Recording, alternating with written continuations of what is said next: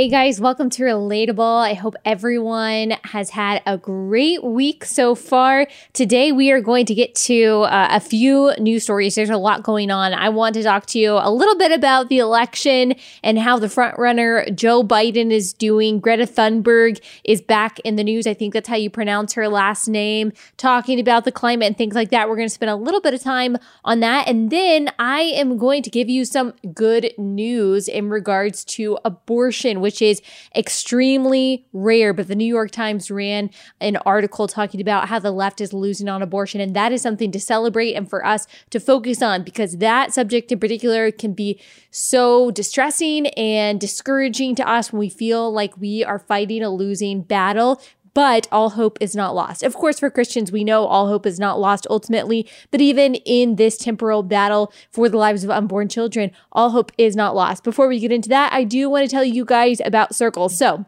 your kids are creative, they're smart, they're adventurous, but if they are using their gifts to get on parts of the internet that you might not want them on, then Circle can help you. If you think your kids are sleeping only to find them watching another YouTube video at 2 a.m., Circle can help you. It is the award-winning way to manage your family's online time across all of their connected devices inside and outside your home. With Circle, parents can filter what content is allowed, set limits for screen time, monitor history and usage, and even reward kids for good behavior.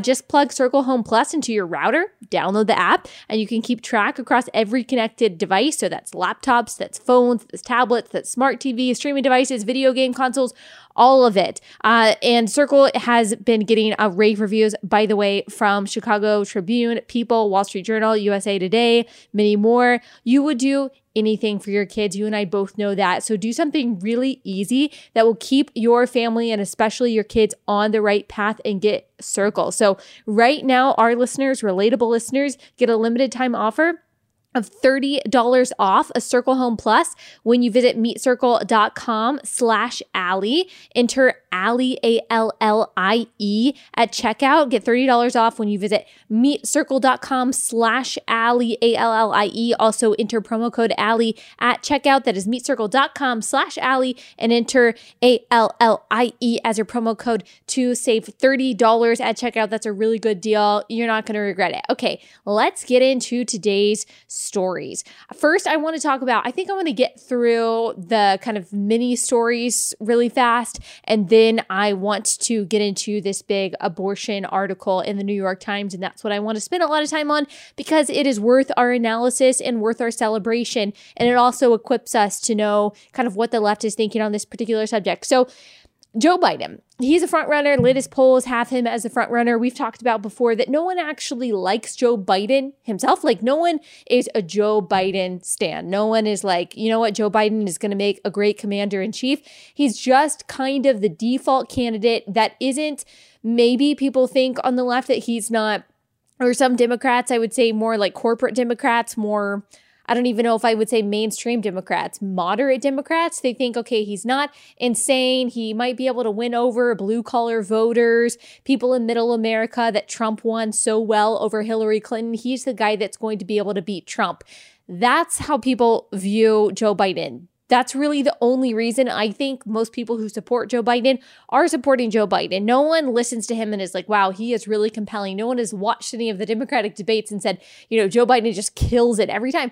Most of the time, we can't really understand what he's saying. And look, I just want to say this. I have been very hesitant to make fun of Joe Biden and his senile behavior because I just think it's rude. There are a lot of things to criticize Joe Biden on, especially policy-wise, and how really radical of a progressive he's been, and now he's trying to come in as a moderate. We can criticize him on all of that. I didn't like it. Like Julian Castro, who is a candidate that maybe you didn't even know was running, he made fun of him in one debate saying, oh, do you even remember what you said 2 minutes ago? I don't like the dementia jokes. Like, I think that that's rude. But it is getting to the point to where I think that it's worth commenting on that Joe Biden says things that don't make any since. And I'm not trying to say that his age is a problem. He and Donald Trump are about the same age.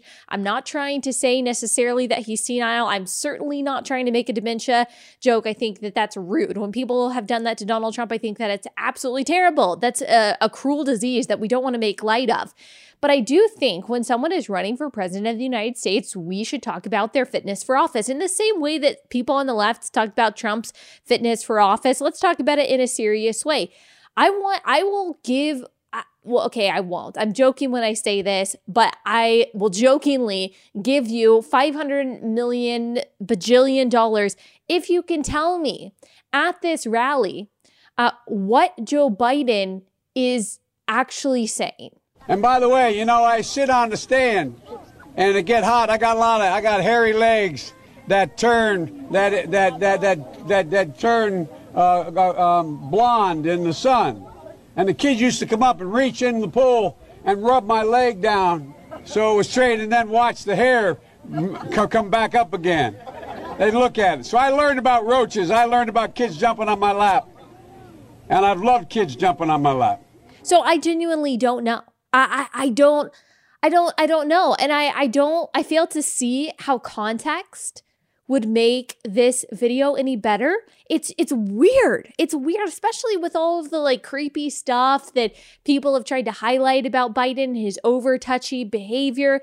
I mean, it's beyond that even though. This is just an odd thing to say. I cannot follow the trail of reasoning. I really tried because it makes me sad. As much as I would never, ever support Joe Biden politically, I don't really like seeing someone's mental state take this kind of downward spiral and especially manifest itself publicly. There was this other video that was going around, and I won't even play it because it's not that interesting, but it was just weird, where Joe Biden's wife, I forget her name, was making a speech for him at a campaign rally, and he bit her finger. Why? Okay, I understand maybe you're trying to be flirty and affectionate. Okay, there are probably, yes, different ways to do that, to show affection to your wife than biting her finger. She probably was so thrown off. But to her credit, she just kind of kept going and was like, you know what, Joe, that's really weird, but I'm just going to keep going with my campaign speech because I am going to be first lady one day and I'm not going to let your senility get in the way of that. Also, his tour, Joe Biden's tour, is called the No Malarkey Tour. Now, I feel like I missed, when someone you're with a group of people and the group that you're with starts talking about an inside joke and you're like, haha, please let me in. I must have missed this. I must have been in the bathroom when this happened because now y'all are all laughing about something that I don't understand. That's how I feel about the no malarkey thing. Please tell me, did I miss something? Why malarkey? No malarkey. Oh, who are you appealing to? That's what I want to know. Are you appealing to older voters by saying no malarkey? Are you appealing to younger voters by saying no malarkey? Are you trying to say I'm a no nonsense candidate? Because we know that's not true. Everyone listened to the video at the top of this podcast or a few minutes ago. So I'm confused. I'm just a little bit confused by that. Who in the Biden campaign was you know what? This is the tagline that we are going to use that is going to take us into the White House. No malarkey. I always picture, I have this weird thing that I do really in all things. And I kind of wish that I didn't because it fills my head so much. So whenever I am watching a commercial or doing anything, I always think about the process that got it there. So even if I am getting my nails done, if I'm getting my hair done, I'm thinking about oh, what was their training like that made them make that decision? How did this person get here? What does the instruction look like for this type of haircut? I'm constantly thinking about those things, which is honestly really annoying. I wish I wouldn't. If I was getting a massage, I'd be thinking about oh, why did they do this technique? Where did they learn that? I don't know. Anyway, I do the same thing about commercials. I can't just watch a commercial. I'm thinking about the process that took them to come up with this particular commercial idea. So I'm thinking the same thing about the Biden campaign. Like, what was that meeting like when they were sitting around the table and they were, spitballing ideas? They were like, okay, brainstorming meeting. They did like a Google Calendar invite. They're like, brainstorming meeting, 9 a.m. Thursday morning. We're going to talk about what our campaign is going to be or what our slogan is going to be. And I want to know how they came up with no malarkey and how someone was like, yes, doggone it, that is it. Speaking of commercials, okay, we're going to go off of this for just 1 second because this was something funny that happened. Speaking of commercials, Peloton, did you guys see this? If you're on Twitter, you know that Peloton was trending this week. And the reason that it's trending is because the recent commercial with Peloton is so painfully bad. And no disrespect to the poor actress that got this part, who was really excited to do the Peloton commercial. You did a great job. It's not your fault. You didn't write the commercial. But this Peloton commercial is so cringy. It's about this woman whose husband gave her a Peloton last Christmas, and her present to him this Christmas is taking videos of herself all year round doing the Peloton and then giving him that present for Christmas. First of all, that's a bad present, but also it was just so cheesy. I want you guys to go watch it. And also look on my Twitter. I gave Peloton a really good idea for a Peloton commercial, and people were like, why are you doing this for free? Well, because I figured even if I emailed Peloton and was like, hey, I have a really good idea for your commercial, they probably wouldn't get back to me. But now I know I can just have the satisfaction of knowing that if they see my idea on Twitter and they use it, I can know that it was my idea. That they decided, you know what, Ali Stuckey has really good commercial ideas. That is my other, like, if I ever get deplatformed and I stop doing this, that is my other talent, is coming up with ideas for other people, whether it be commercials, whether it be business ideas, business names, book ideas. I'm really good at coming up with ideas for other people. I'm not really that good at executing. Really good at ideating, not good at executing. If I can just like give you an idea and you run with it and I don't want to tell you how to do it, then that could be my other calling in life. Coming up with commercials and campaigns, I am good at that. And I did that for Peloton. Okay, we got off of the road when it came to the election, but I wanted to tell you, I think I got there from saying that the brainstorming for the no malarkey slogan, it led me to think about the commercial and the Peloton commercial. That was something that was trending. Speaking of trending on Twitter, we're going to take another detour. So George Conway, Kellyanne Conway, advisor to the president. George Conway, they're married, theoretically. He has been slamming her on Twitter for a few years now, almost since the beginning of the Trump presidency. It has been really, really painful to watch. Like, it hurts our soul. Because he will constantly not only deride the president, which of course is his First Amendment right. Yes, he can criticize the president as publicly and as vehemently as he wants to, but it's a little weird when your wife works for the president, even if you disagree. Like, hash this out at home. You can passionately, disagree as much as you want. It's really painfully, cringefully awkward to watch this. So the most recent back and forth that happened was George Conway said, oh, I lost it. So Kellyanne Conway said that something about Joe Biden, like, oh, we need Ukraine to beat this guy because Joe Biden is so easily beatable. And then George Conway quote tweeted it and said, your boss seems to think so, and got like 100,000 likes. And people were commenting saying, this is really weird. You seem kind of abusive. And I can't necessarily give that accusation, but it's weird. It makes me feel bad. I mean, they've got 4 kids. I hope and pray that their kids are not on Twitter. I don't know how old their kids are. Maybe they're not old enough to have a Twitter. But I can imagine if this is how he treats her publicly, how it goes privately. I mean, I should pray for him because he seems to be a very miserable person. And I cannot imagine, even if you disagree with your spouse, if you even have a scintilla of respect for your spouse, a scintilla of love for your spouse, that you wouldn't go down this trail of publicly shaming them. I mean, you have to hate someone. Not just be apathetic towards them. You have to hate someone. You have to hate your spouse in order to publicly drag them like this. It makes me very sad. I hope that he gets some help, because it's just so hard to watch. And I feel very badly for Kellyanne Conway. Although I know that she's a very strong person, she can handle it.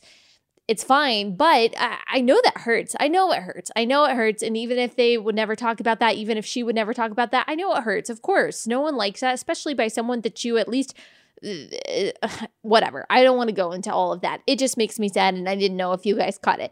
Okay, next I want to talk about Greta Thunberg.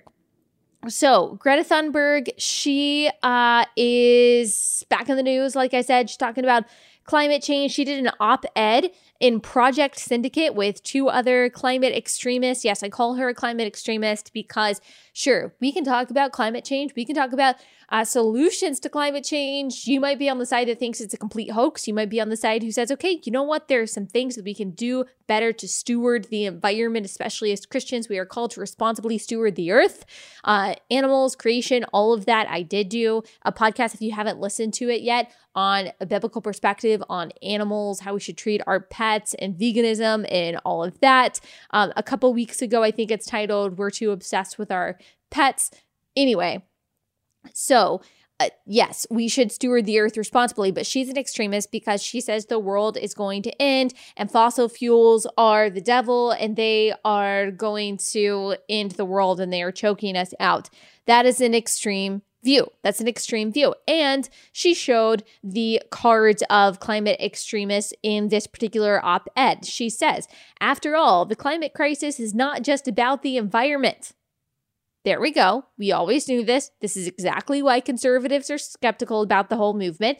It is a crisis of human rights, of justice, and of political will. Colonial, racist, and patriarchal systems of oppression have created and fueled it.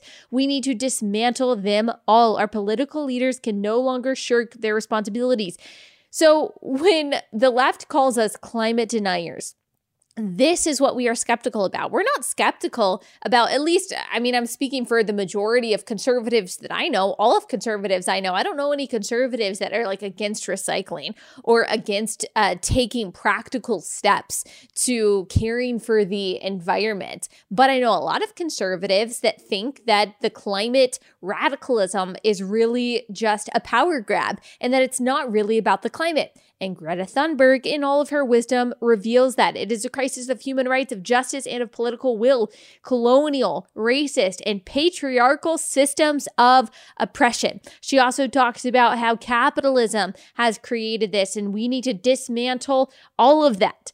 So this really isn't just about the climate. This is about a social change. This is about fundamentally reversing a lot of the things that have made America great, like capitalism, like the free market, like the freedom of speech, like the freedom of religious expression, the freedom to live the life that you want to live and pursue the happiness that you want to pursue. All of these things, I'm sure Greta Thunberg would say, are colonial and racist and patriarchal systems. Now, of course, do I agree with her, and do I agree with all the people that say racism is bad and a problem? Of course. And I believe that we should address instances of racism where they exist. But am I going to say that all the systems that currently exist, capitalist systems, free market systems, are colonial and racist and patriarchal and that they're systems of oppression? Of course not. Of course not. I do not agree with her on that. This is a Marxist worldview of the oppressed versus the oppressor.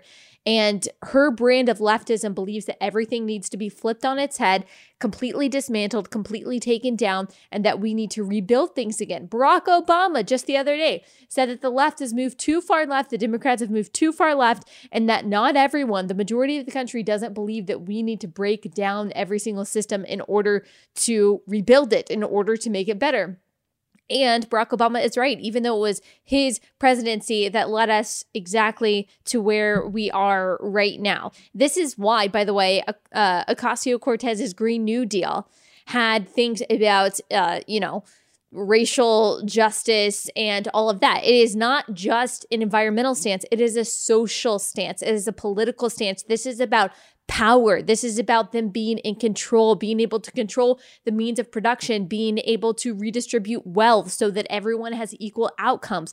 Well, guess what? This is what I'm sure Greta Thunberg believes, and this brand of leftism definitely believes. They believe that the wealthy should redistribute their wealth to the poor so everyone is more equal. That's why you hear Bernie Sanders talking about wealth inequality like it's this big problem. The left sees any inequality, any discrepancy between two groups as proof of injustice, and that is just not always true. That's not to say that injustice doesn't exist. That's not to say that discrepancies don't point to injustice. Sometimes they do, but differences between groups, for example, the fact that Asian Americans, that they score higher than white Americans do in general on SATs and ACTs, that there is a higher graduation rate, high school and college, among Asian Americans versus white Americans. Asian Americans excel in all of those things on average in a lot more successfully than white people do.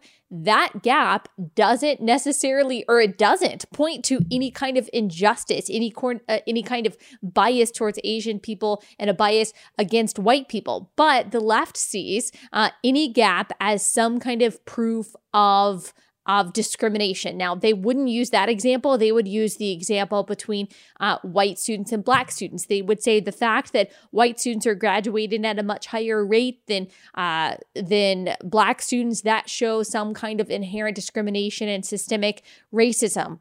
Well, if it doesn't show systemic racism in the case of Asians excelling more than white people, then why does it show systemic racism in the case of white people versus black people? So they're very picky and choosy about this. But the thing is, when you look at something, you say, okay, there's a discrepancy in outcomes between these two groups, so that has to mean injustice. So that means we need to redistribute the success or the wealth of one group and give it to the other group, or we need to elevate the lower group so that they're on the same level as the upper group, whatever. It just doesn't work. Equality of outcomes just doesn't work except through tyranny. That is why when you talk about socialism and you talk about inequality being a problem and trying to redistribute things to make it even, it just doesn't work outside of authoritarianism. And even then, it's just, it goes against human nature. If tomorrow, and I think it was Thomas Sowell that once gave this example, if tomorrow you made it to where the government made it to where everyone had $100,000, so no one had any more than $100,000, no one had any less than $100,000.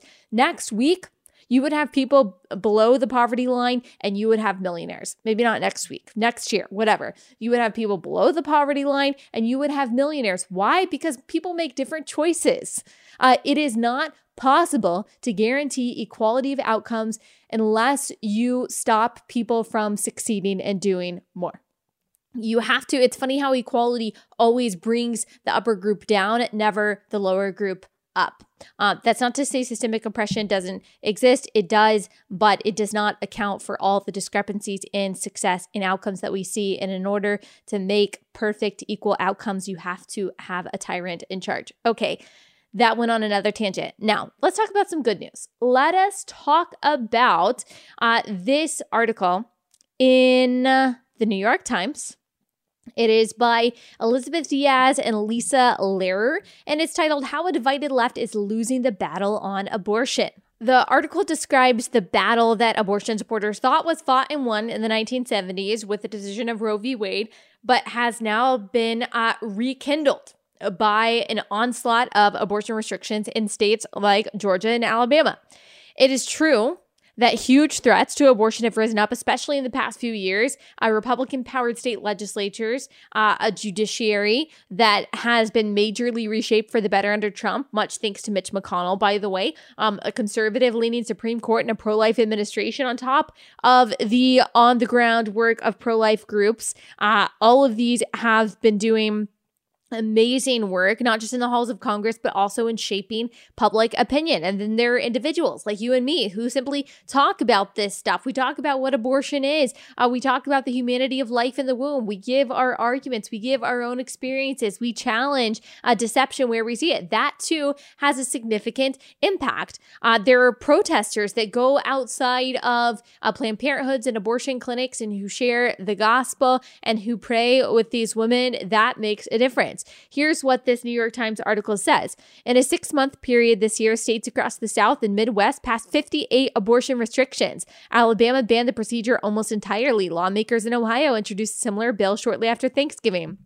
And in March, the Supreme Court will hear its first major abortion case since President Trump added 2 conservative justices and shifted the court to the right. How it rules could reshape the constitutional principles governing abortion rights. As Planned Parenthood and its progressive allies have rallied the resistance, the shift in fortunes in the abortion wars has been mostly attributed to the right's well-executed game plan. True, New York Times. It is not every day that the New York Times prints something that is true, but sometimes they do. And in this case, I would say they are right. The goal for all of these major pieces of legislation, state legislation that they're talking about, is to take it to the Supreme Court. So we want the Supreme Court to relook at the egregious decision made in 1973 that abortion is a constitutional right, because it was always a poorly decided decision.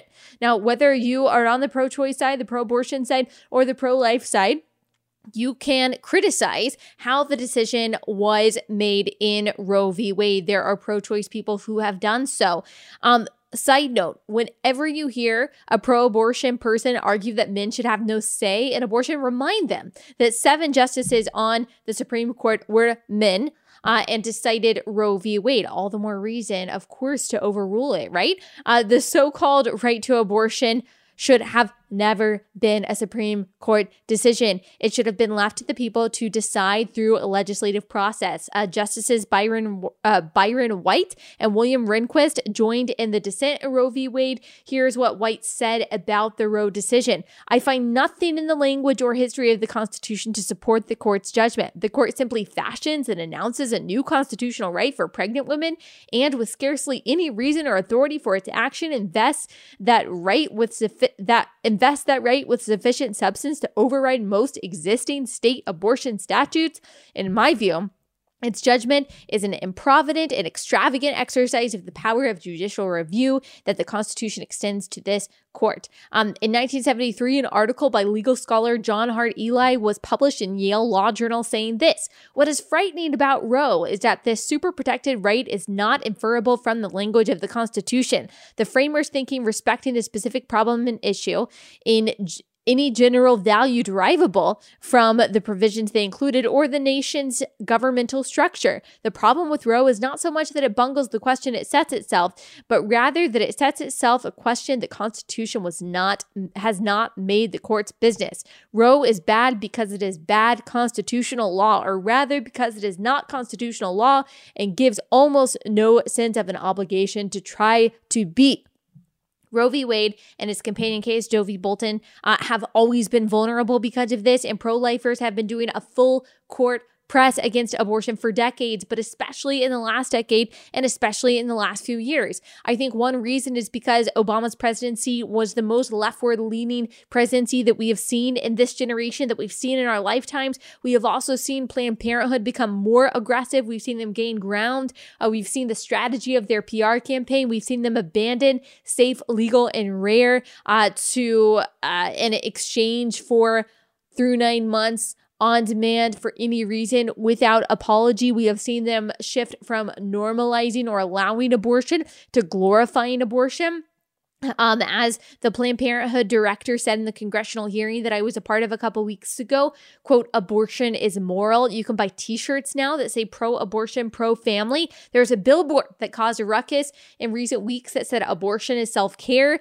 Planned Parenthood ousted its CEO, Leanna Wen, for not focusing enough on abortion. Their tweet a couple weeks ago emphasized in all caps, they really mean it when they do this. They said it over and over again that abortion is healthcare. The reason they want to say abortion is healthcare because Democrats' line right now is to say that healthcare is a human right, aka taxpayers should pay for it. You will hear them. They talked about this in the hearing too, overturning the Hyde Amendment. The Hyde Amendment says that taxpayer funds cannot directly fund abortion, but if they overturn the Hyde Amendment, that means that our taxpayer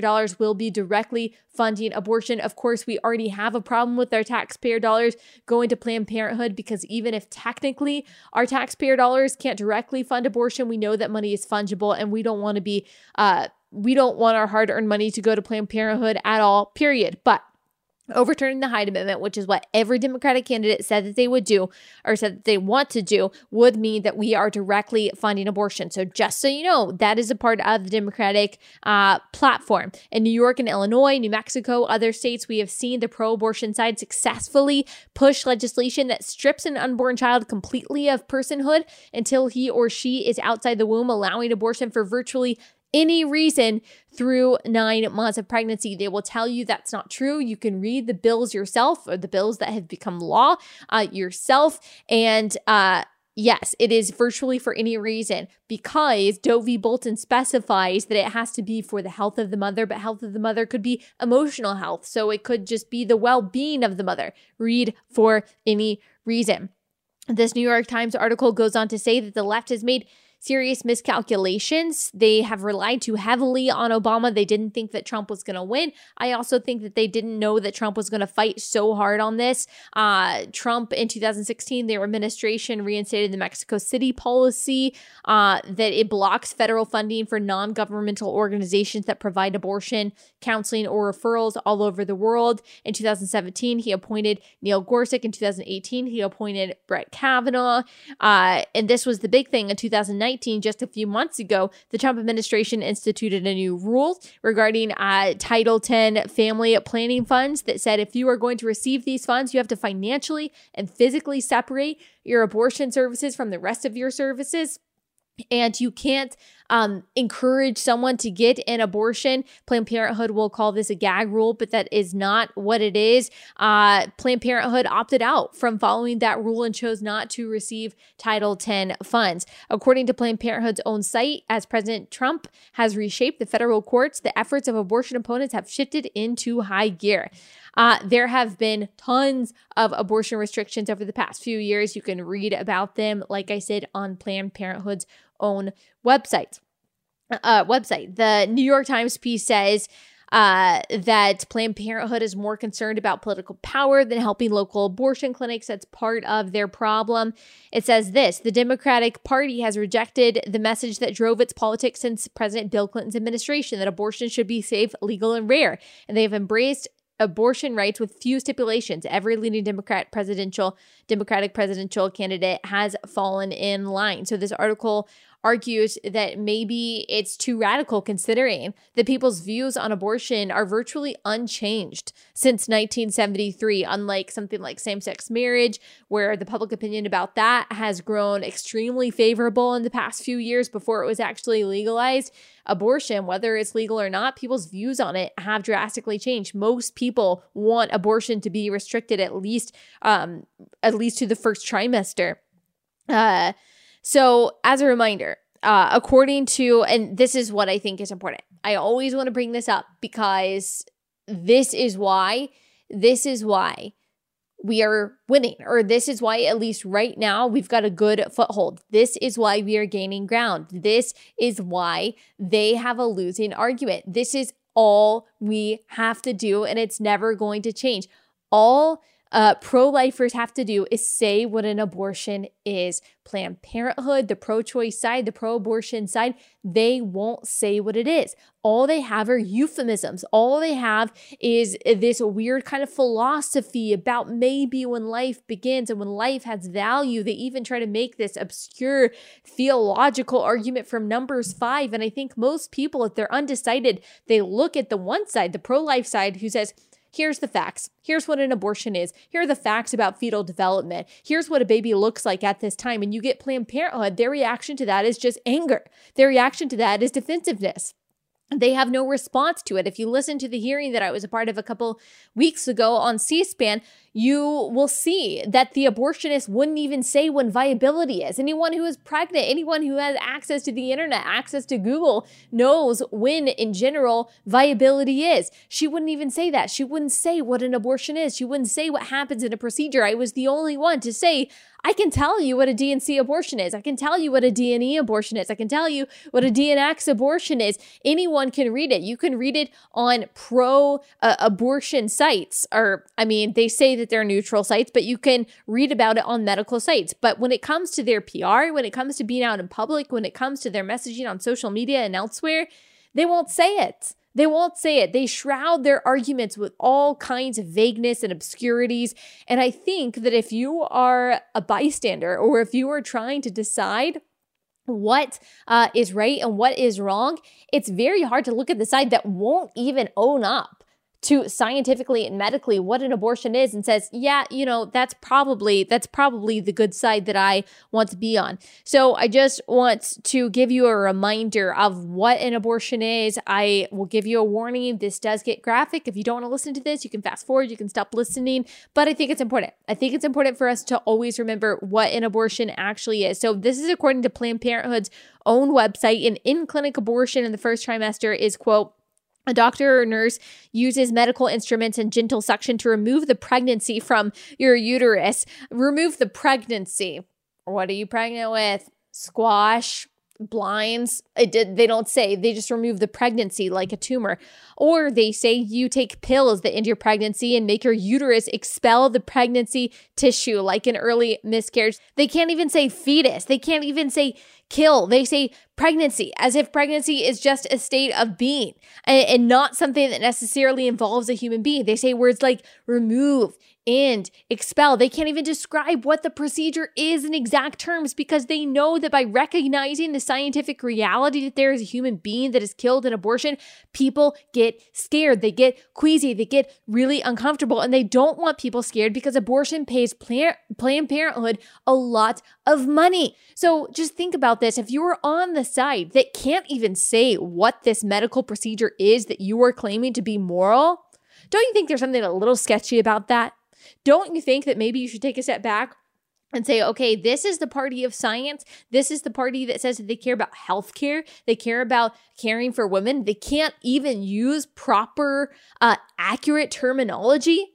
They can't even expel pregnancy tissue. What is pregnancy tissue? That doesn't even make any logical sense. If you are on the side that is afraid to use medically accurate terminology, you should maybe look at the validity of your stance. So that's the first trimester. And the first trimester, by the way, your baby looks like a baby at 10 weeks. So whatever fantasies people have of babies as clumps of cells, as soon as you see that baby at 10 weeks on an ultrasound, which is exactly why Planned Parenthood doesn't show women the ultrasound picture, as soon as you see that baby at 10 weeks gestation, those fantasies disappear. You see moving arms, legs, fingers, toes, brain, of course, a beating heart, which has been beating for a long time. My baby at 11 and a half weeks was flipping around, kicking. That is the first trimester.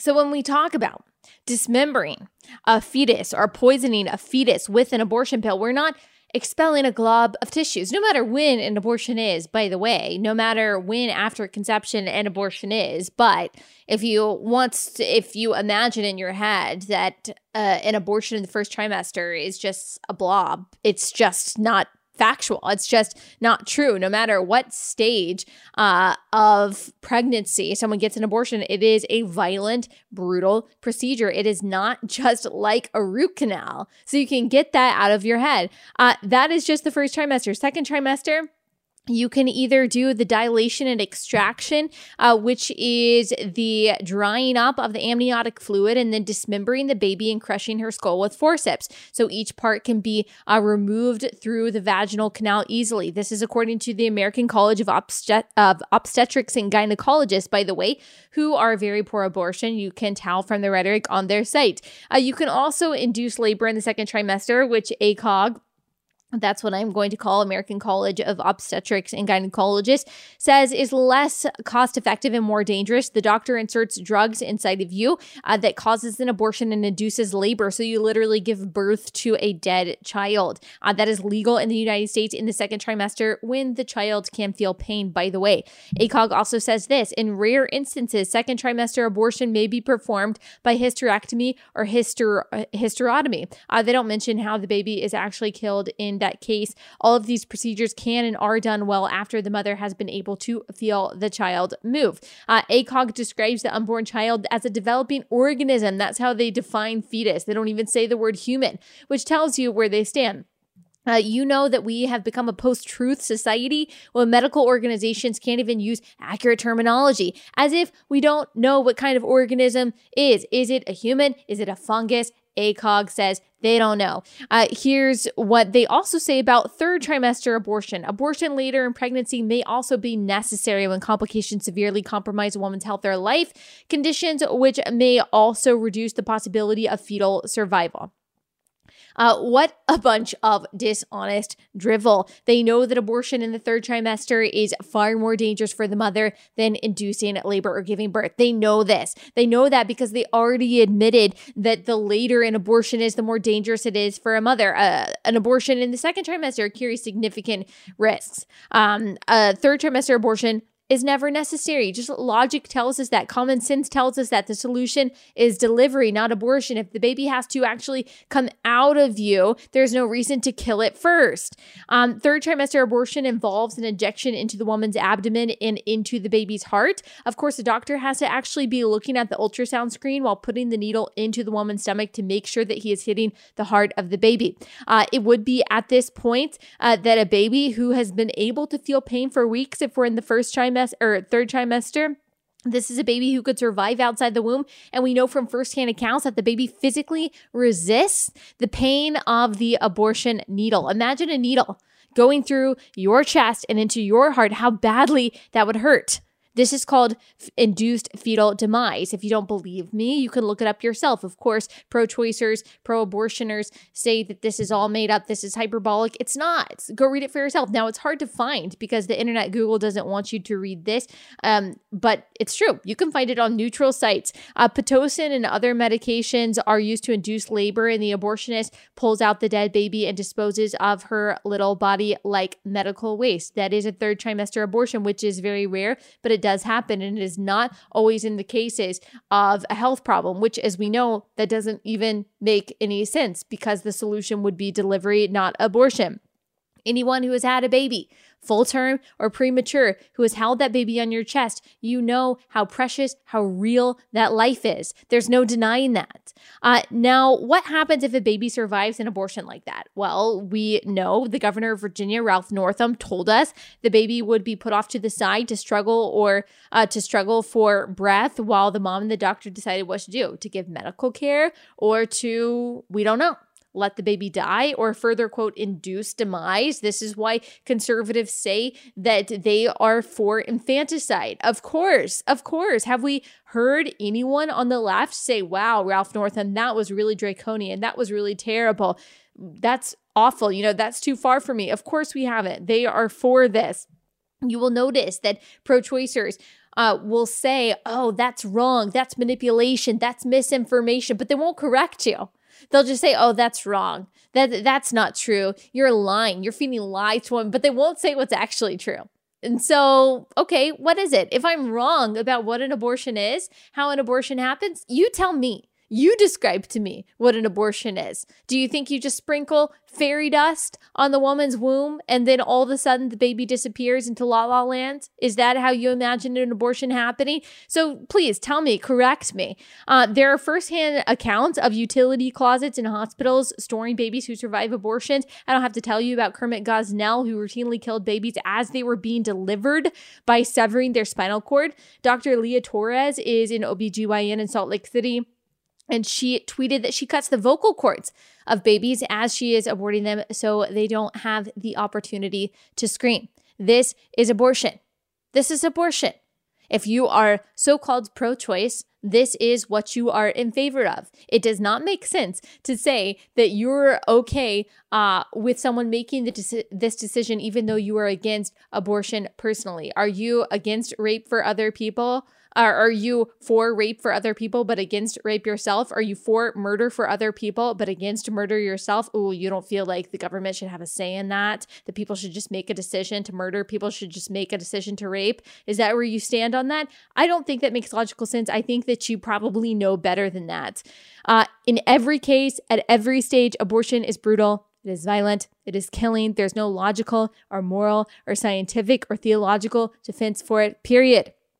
On the portions of its website talking about abortion, ACOG uses the term fetus, which they describe as a developing organism, but on the portions talking about pregnancy uses the term baby.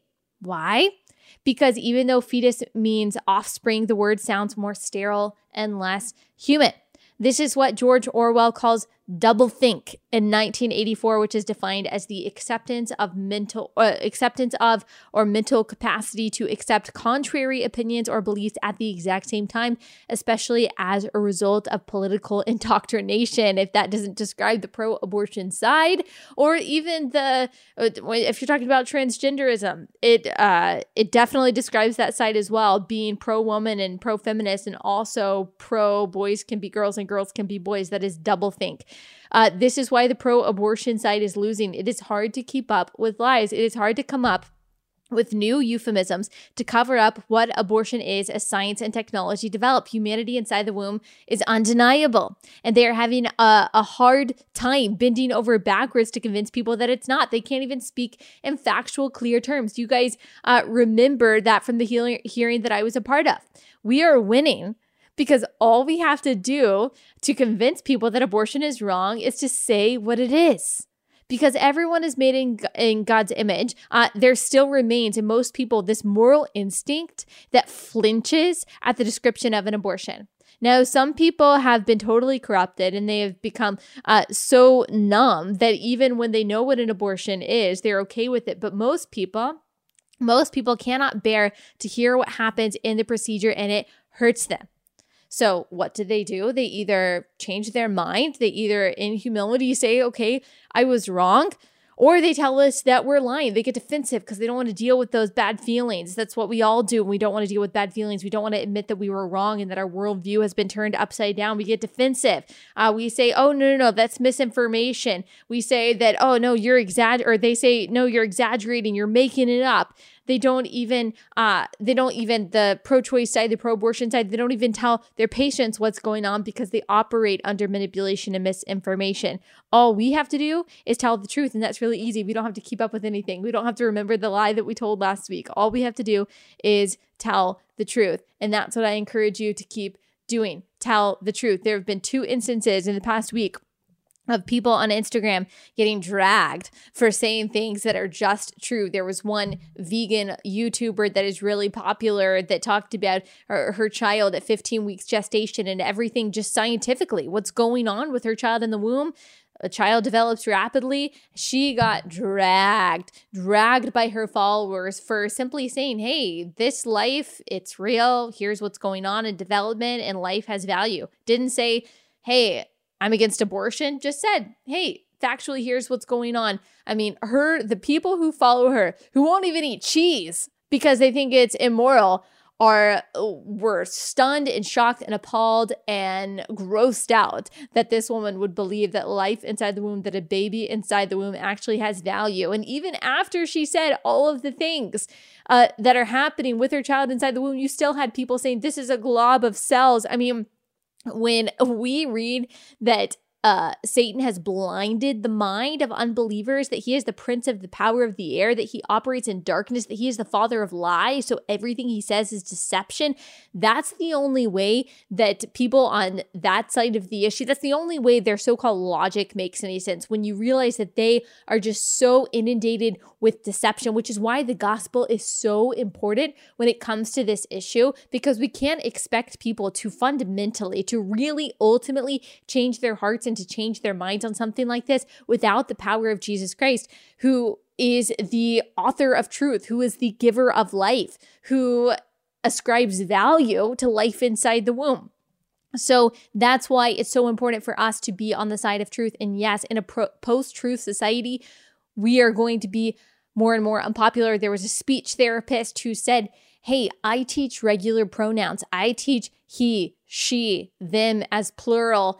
And I don't believe that God made mistakes. And if God made a boy, then he is supposed to be a boy. And man, I don't know if I've ever seen someone on the internet dragged as hard as she was. And we need to encourage these people who their jobs are being threatened, their livelihoods are being threatened for stating basic biological truth. People get very angry at truth when it upsets their feelings, and we need to be strong in that, speaking the truth in love. That doesn't mean that we're not gracious, that we're not merciful, and that we don't serve these people. Of course we do. This is what people on the other side don't understand, is that we do love these people, but that doesn't mean we compromise on truth. And so it's very It's scary, but it's refreshing to be on the side of truth because you don't have to keep up with a ton of lies. Like, you don't have to be burdened by the latest cycle of outrage. You stand on the word of God, which does not change. Jesus Christ is the same yesterday, today, tomorrow, and forever. And that is our steadfast hope. That is the anchor for our souls. We don't have to be worried about keeping up with what culture is mad at and what culture thinks is right and wrong.